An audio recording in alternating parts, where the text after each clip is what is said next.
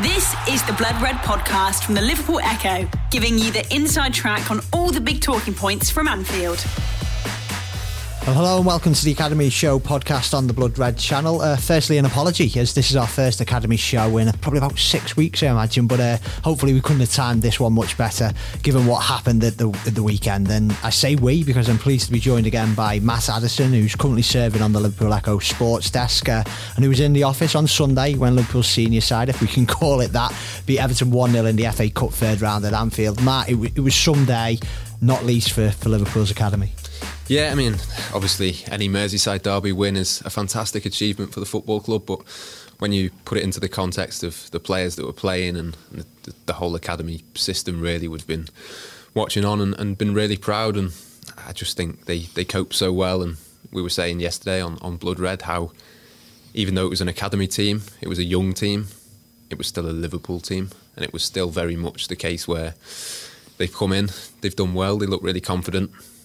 There was no sort of awe or anything negative that came out of it. They all seemed to be inspired.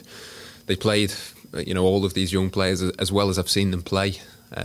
Obviously, the goal topped it off for Curtis Jones, which I'm sure we'll get onto in a second. But yeah, just a fantastic occasion, and for them to fit in so cohesively with what Jurgen Klopp's players do at first team level, it just sets it up really nicely for what should be a big year for the academy. It does whet the appetite for the move to Kirby, the full squad and the academy all training together, because as you rightly said there, the players came in and played as if they'd been playing for the first team for a number of years. It's clear that the club has an identity and philosophy of playing style.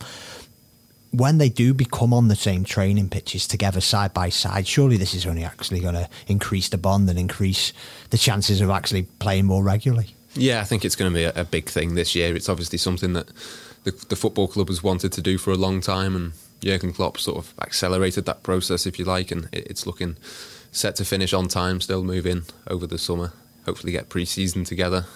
And, not that there's any issue at the moment with the cohesiveness and the move between the academy and the first team. It's a role that Pep Lijnders did before he became Klopp's assistant, and Vitor Matos now, who's come in this season to fulfil a similar sort of role.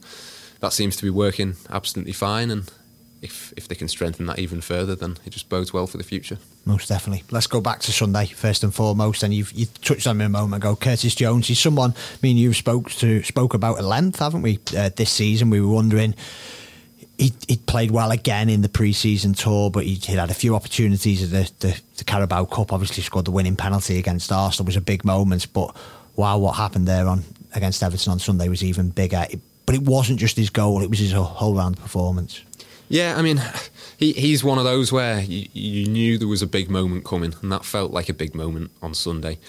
Not just the goal, as you say, the general performance. He didn't look out of place. None of these young players looked out of place in that Liverpool team, and to be honest, I think I've seen him have more complete performances. I think he's played better, but obviously not at that senior level in that sort of environment, live on TV in front of the whole country and in a Merseyside derby. So for him to get that, I've said it before and I'll say it again, he's a real talent. He's a player that's come on a lot over the last 12 months. He's took on a lot more responsibility, and I think it would be no surprise to anyone if he gets a few games, maybe even in the Premier League between now and the end of the season. Certainly looking ahead to the end of the month. Liverpool's fourth round draw, you'd imagine he's absolutely nailed on to playing that, and I think the only thing stopping him playing more regularly for the first team this season is if he goes out on loan, which could happen. Certainly there's a few sides interested in him. I know Swansea City have expressed interest, and probably after that goal on Sunday a few more might just have joined the queue. Do you think if a loan move was to happen this month, it would happen after the Bristol City or the Shrewsbury Town game? Yeah, I think the game's going to have to be on the Sunday, because Liverpool play, I think, Wolves on the Thursday. Yeah, the 23rd, yeah. Yeah, so it's going to have to be the Sunday or the Monday. So, you'd imagine that probably if any of these players are going to go out, they'll probably play in that game first. But then I suppose at the same time, Liverpool do have a few options at first team level. If Oxlade-Chamberlain's back, Fabinho's probably back by that point as well. But yeah, I think just to be on the safe side, they'd probably wait, see what happens between now and then. If anybody else gets injured, probably play in that game and then go. If they are going to go after that point. Another player who I don't think will be going out on loan this year, but maybe it's something we're going to be discussing in the years to come if he doesn't break into the first team. But the more and more I see of Harvey Elliott, he's got like that Wayne Rooney kind of aura around him, a 16-year-old playing men's football and looking completely not out of place. Again, he was up against Luca Dean on Sunday, a fully fledged France international fullback, and certainly the second half he gave him the run around. He's really a special talent, this boy, isn't he? Yeah, I mean, he's just got so much confidence, hasn't he? Things, to a young player can sometimes faze them and sort of make them a bit more hesitant, and with him that just isn't the case. He does exactly what comes naturally to him. He's got so much ability, so much quality on the ball, and sometimes with young players they might make a wrong decision or they might make the wrong pass at the wrong time. With him, even that just seems to come naturally to him. It's not something that's forced or coached. It's just a natural ability that he's got. And I think, look, there's so many exciting youngsters coming through, but as a 16-year-old to be doing that regularly, to have done it as well for Fulham at first team level, it certainly bodes well for the future for him to push on. And when you consider that realistically he doesn't have to make himself a first team regular at Liverpool for 5 or 6 years, imagine how much development he's going to do in that time. Imagine how much physically he's going to develop, mentally, but technically as well. He's already at that elite level where he doesn't look out of place. He's just going to get better and better and better. As a Liverpool fan, have you ever seen anything like this with him? Don't want to give him too much hype, but a 16-year-old, Curtis Jones doing absolutely fabulous as an 18-year-old, not much older himself, but 16. This is, I used the Rooney reference because off the top of my head, that's the only one I can think of, really. Yeah, I mean, there's not too many 16-year-olds who've played for Liverpool at that sort of level. I think Jack Robinson was the youngest one. He was only a few days younger in a Premier League game, but Harvey's the youngest in an FA Cup. He's the youngest in a Merseyside derby.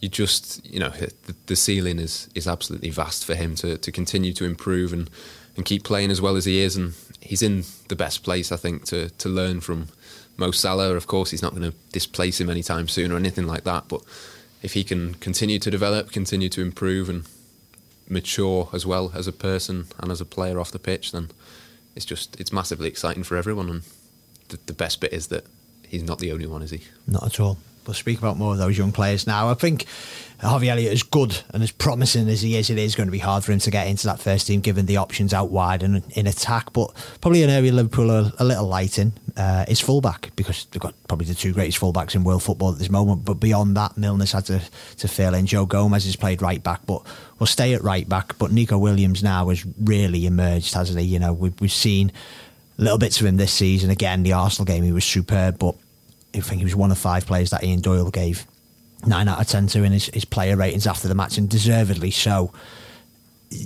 This lad looks ready now, doesn't he? If not for Liverpool's first team, given the fact that Trent Alexander-Arnold's in front of him, but certainly in the squad. Yeah, 100%. He's another one that you can certainly see. There's games between now and the end of the season where you'd imagine that he'll play in the Premier League. If Trent needs a rest or he picks up a little injury now and again, I don't think anybody would be worried if Nico came into the side. I think you put him alongside 10 other of Liverpool's first team regulars, and you notice a drop off because it's Trent Alexander-Arnold. It's the best right back in the world, but I still think Liverpool would be more than comfortable going into Premier League games. I mean, take Southampton at home, for instance, the 1st of February, I think that one is. So a few games between now and then where Trent's probably going to have to play, and that sort of stands out as one where you think maybe you just put Nico in. And before this season, you'd never have thought that. But the development that he's done, he's shown against Arsenal, who are obviously a top-class team, didn't look out of place at all. And of course, it finished 5-5, but it was a bit of a mad game. Yeah. But then he's done it against Everton as well. So he's ready, 100% he's ready. He's had injury problems, he's had difficulties, but he looks physically ready now as well. He's at an age where either he's going to want to play matches for Liverpool, whether that's sporadic or whether he can make himself a regular somehow. But if not, again, he's another one who could quite easily go out on loan to a Premier League team, even not even a Championship team. He's certainly ready for that level, and you wouldn't be surprised if if he makes himself a regular at the top level sooner rather than later. And if that was to be at Liverpool, it does kind of open up the enticing possibility of maybe Trent Alexander-Arnold, moving into midfield. This was your point you made to me before this podcast started, and I think it's definitely one worth exploring, because certainly on Trent, you've seen it against Leicester on Boxing Day. It's almost like not a waste to play him at right back, because he's one of the most creative players in the world from there, but it does kind of give you the impression that maybe one day, still a young man himself, that he could play further up the pitch and play in a Gerrard right-sided role, a De Bruyne right-sided role. Yeah, I mean, he's basically De Bruyne at right back, isn't he? That's how he's been described this season. I think he is absolutely of that quality potentially in future years. And I've always been one to say, why would you move him? Why would you take him away from a spot where he's established himself? He knows it inside out.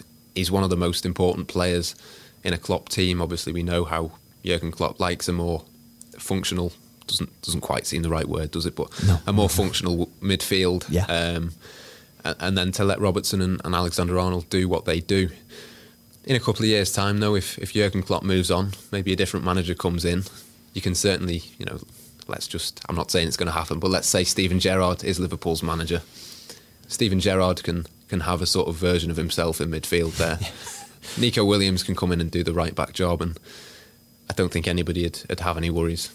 For now, I'd keep Trent at right back, but certainly it's an option in future. Yeah, it certainly looks like Liverpool's right-sided options are boxed off for the years to come. And at left-back, Andy Robertson has got the number 3 shirt nailed down. We all know that. But he looked tired in certain games over Christmas period, understandably so, given the amount of matches he's played and given what he puts into matches. And then we saw on Sunday James Milner filling in that position and then coming off early with an injury. I'm sure we'll hear more from Jurgen Klopp later this week about the severity of that.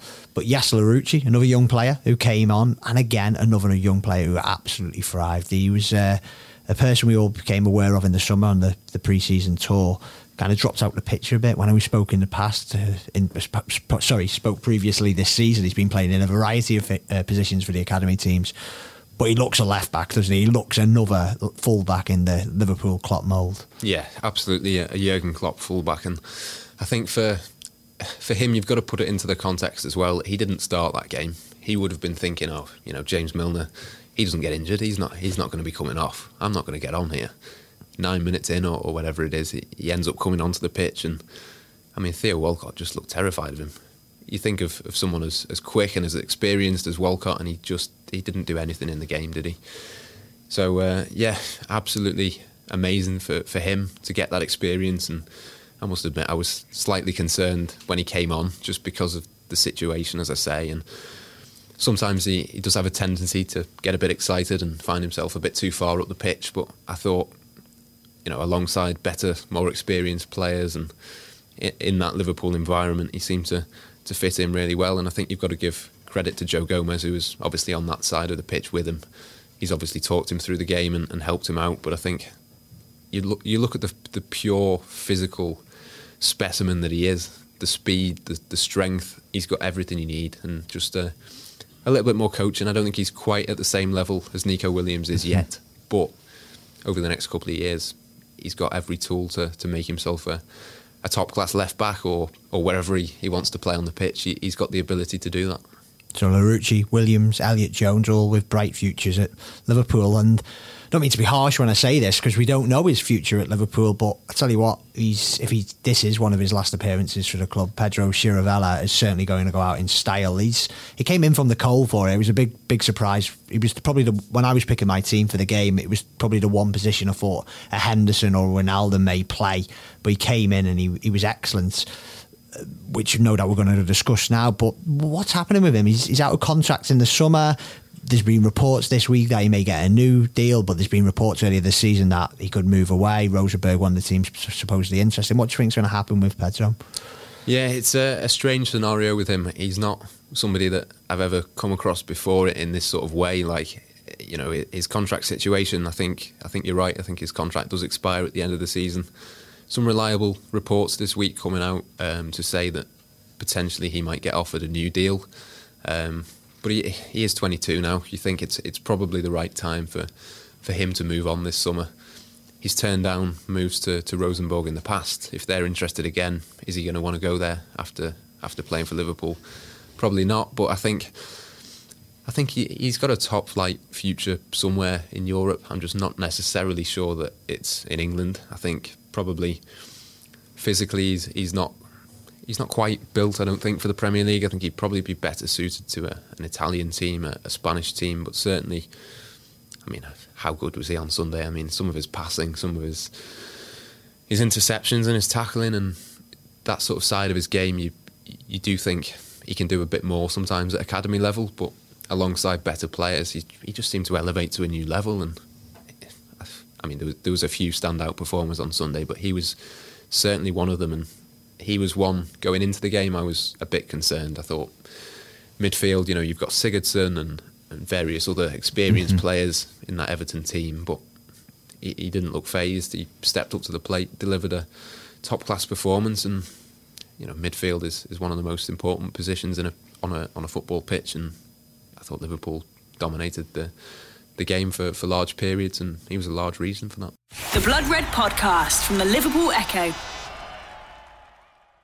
Just before we move on to the actual under-23s and under-18 teams themselves, I think just want to kind of finish off on a point that I think you brought up at the start of the podcast, but it really does underline that performance, let alone the fact that it was a derby match, that Jurgen Klopp, Alex Inglethorpe, Pep Linders, all the coaches, Neil Critchley, Barry Lutis, their imprint is all over this club now, isn't it? It does prove that there's a real identity from the 16, 17-year-olds all the way up to Mo Salah, Roberto Firmino, and I thought Klopp was brilliant after the match when he talks about the principles that you have to adhere to play for Liverpool, but it really did reinforce that message that this is one club, one team almost. Yeah, 100%. I think you've got to give massive credit to Alex Inglethorpe for that, because I mean, most of these players are now at an age where, as they've come through the system at Liverpool, he's virtually been there for their entire Liverpool careers, and these players coming through at the moment are they're in a position where he's shaped their career. He's been there right from the start, and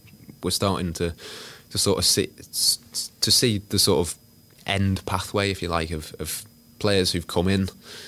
Obviously, they come from all over the country, all over the world at a young age. They have to be moulded. They have to be transformed into Liverpool players, not just top-class footballers. And I think that the structure that Liverpool have got there, it just seems to be working. Most definitely. We don't apologise for focusing so much on Sunday and the young players who did so well for Liverpool, but it is the Academy Show podcast, and we do most of the time focus on what's happening with the under-23 and under-18 teams, so we will shine the spotlight on both of those. Now, earlier in the day, on Sunday, the under-23s were in action. Understandably, it was a weaker side, if that's the right word to use. They played Manchester City and lost 1-0. Mid-table at the moment, but having a decent season. And let's face it, the bigger picture here is that there's players here who, from that under-23 team, who are playing for the first team. Yeah, I mean, the league table, of course, is important to an extent, but the main thing is that there's a progression and there's a pathway. Even those players that weren't involved on Sunday, a lot of them, I think Jake Kane played, I think one or two others that are under 18 regulars ended up playing for the 23s, and they won't have been looking at that thinking, I wish I was with the first team. They'll have been thinking, well, a few months ago this was Yasser Larouci, this was Curtis Jones, this is the pathway that I've got to take. And yeah, they ended up getting beat narrowly 1-0 at Manchester City, but a very competitive game, and I think they're in a situation which is a bit strange for them, where lots of their friends and people who are a similar age are moving up to Melwood now. But I think you've just got to take the positives and look at it as a case of, if they can do it, I can do it as well. And I think that's the way that the academy is set up to be. I think they're all delighted looking at all the social media posts that they've put out and all the pictures of them watching their mates at Anfield. It must be going into that changing room day in, day out. It must be a great place to be at the moment. Definitely, and it's a changing room that's got a new face in. Joe Hardy, 21-year-old striker from Brentford. Got down on my notes here that you kindly provided for us, Matt. That he's Wirral born, that I didn't know, but I know he scored a lot of goals for Brentford's B team. He played against City. How's this move come about? I believe it's because there's a real lack of strikers there. It's a great opportunity for him. Yeah, I think it's almost a knock-on effect from, we expect Ryan Brewster to move out potentially to Swansea this month. And as you say, with Pau Glatzel injured, with Bobby Duncan having moved on last summer, there's just a little bit of a lack of options really at youth level. So he'll come in, and I think, 40 and 80 he got for Brentford B team. Not bad. Not a bad record at all at any level. So yeah, 21-year-old, originally from the Wirral, played for Manchester City before he went to Brentford. So he's played at a top youth team before, and yeah, he should slot in, and hopefully he can, fire them up the table, but also provide a different option at youth level to cover for the lack of options that are currently available. And when's the next time we can see the under-23s in action? I believe it's in midweek, isn't it? So it's tomorrow, I think. It's actually tomorrow. Yes. Sorry, yeah. So it's the next day after we record. Yeah, this week is Athletic Bilbao in I think it's the Premier League International Cup. I hope I've got that name correct. But yeah, it's a big game, of course. I think they've played one game in the group so far. PSG are top of the group, but they've played twice. So a big opportunity for Liverpool to go top of that group. And yeah, it's a similar sort of Champions League type group phase, then a knockout phase, and it's another opportunity for them to go far in that competition. So Wednesday the 8th of January, if you're listening to this, it's Atletico Bilbao, and then Southampton at home back in Premier League 2 on Monday the 13th. Now we'll just switch the focus to the under-18s, because they were in action at the weekend as well. They beat Blackburn 3-0 with a couple of goals from a striker we've spoken about previously on this podcast. He's in good form, Leighton Stewart, isn't he? He certainly is. He's an excellent young player, 12 for the season now, and he seems to have come on a lot this season. He's one who was with the under-16s last year. Obviously, as we said, there's been a few striking difficulties, if you like, for the youth teams this season, with players having moved on and been injured. So he's been moved up, and Barry Lutis is a big fan of him. He's a hard-working player, as you have to be to play for Liverpool. And I think, obviously, the most important thing for a striker is to put the ball in the back of the net, and he seems to be doing that fairly regularly. 2, of course, as you said, over the weekend. So Liverpool now 5 points off top spot in that division. Again, how important is that?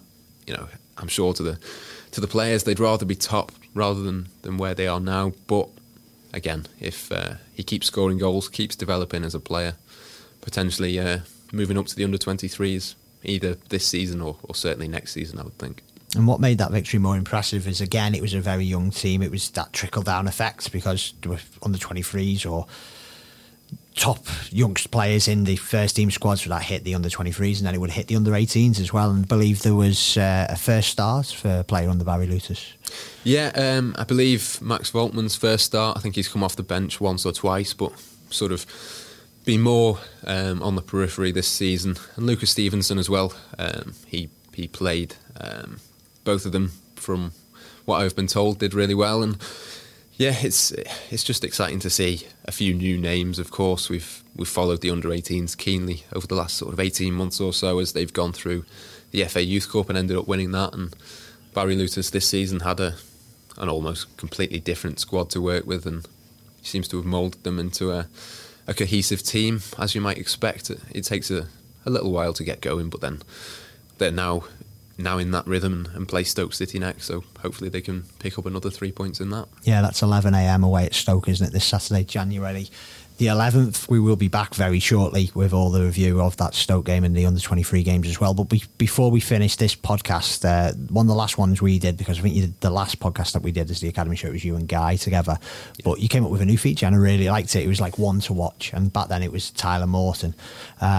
Now we're going to do one now again, one to watch, which we're going to do every podcast, but you're going to maybe look ahead for the year ahead, or do you want to how do you want to play this? Yeah, I think we'll go a 2021 to why watch. Why not? With it being the start of the new year, slightly new take on a new feature. Yeah, keep it fresh. Yeah. So yeah, I think there's been some deliberation on this. I had a few options, but I'm going to keep a couple of those up my sleeve for later in the year. So I'm going to go with Abdi Sharif. I think this season he's had a bit of an injury. Big things were expected of him with the under-23s this season. I know Neil Critchley was really disappointed that he got the injury. I think just as the season was about to begin, he'd done quite well during pre-season and was expected to be one of those who stepped up from the FA Youth Cup winning team into the under-23s. Hasn't quite happened for him yet, but another exciting player, somebody who likes to dribble, likes the ball at his feet, a wide player, tends to play off the right, but he can play sort of more centrally and off the left as well. And I think I'm not too sure how far down the line he is with his recovery. I believe he's not too far away from coming back. And of course, when you've been out for 5-6 months, it's going to take a little while to get up to match fitness again. But hopefully he can stay injury free during the course of this year and finish the season strongly, and potentially going into the start of next season, he could be a big player for Neil Critchley. Well, good luck to Abdi in his recovery, and certainly a name to remember there. Matt, thanks very much for joining us, mate, on the Academy Show podcast. We will be back a lot sooner than we have been in the past, but it did feel like in December that it was game, press conference, game, press conference. It's nice, it's a chance to have a bit of a breather now, isn't it? Well, before it really kicks in again. But yeah, absolutely. Good stuff, mate. Thanks for joining us. You've been listening to the Blood Red podcast from the Liverpool Echo.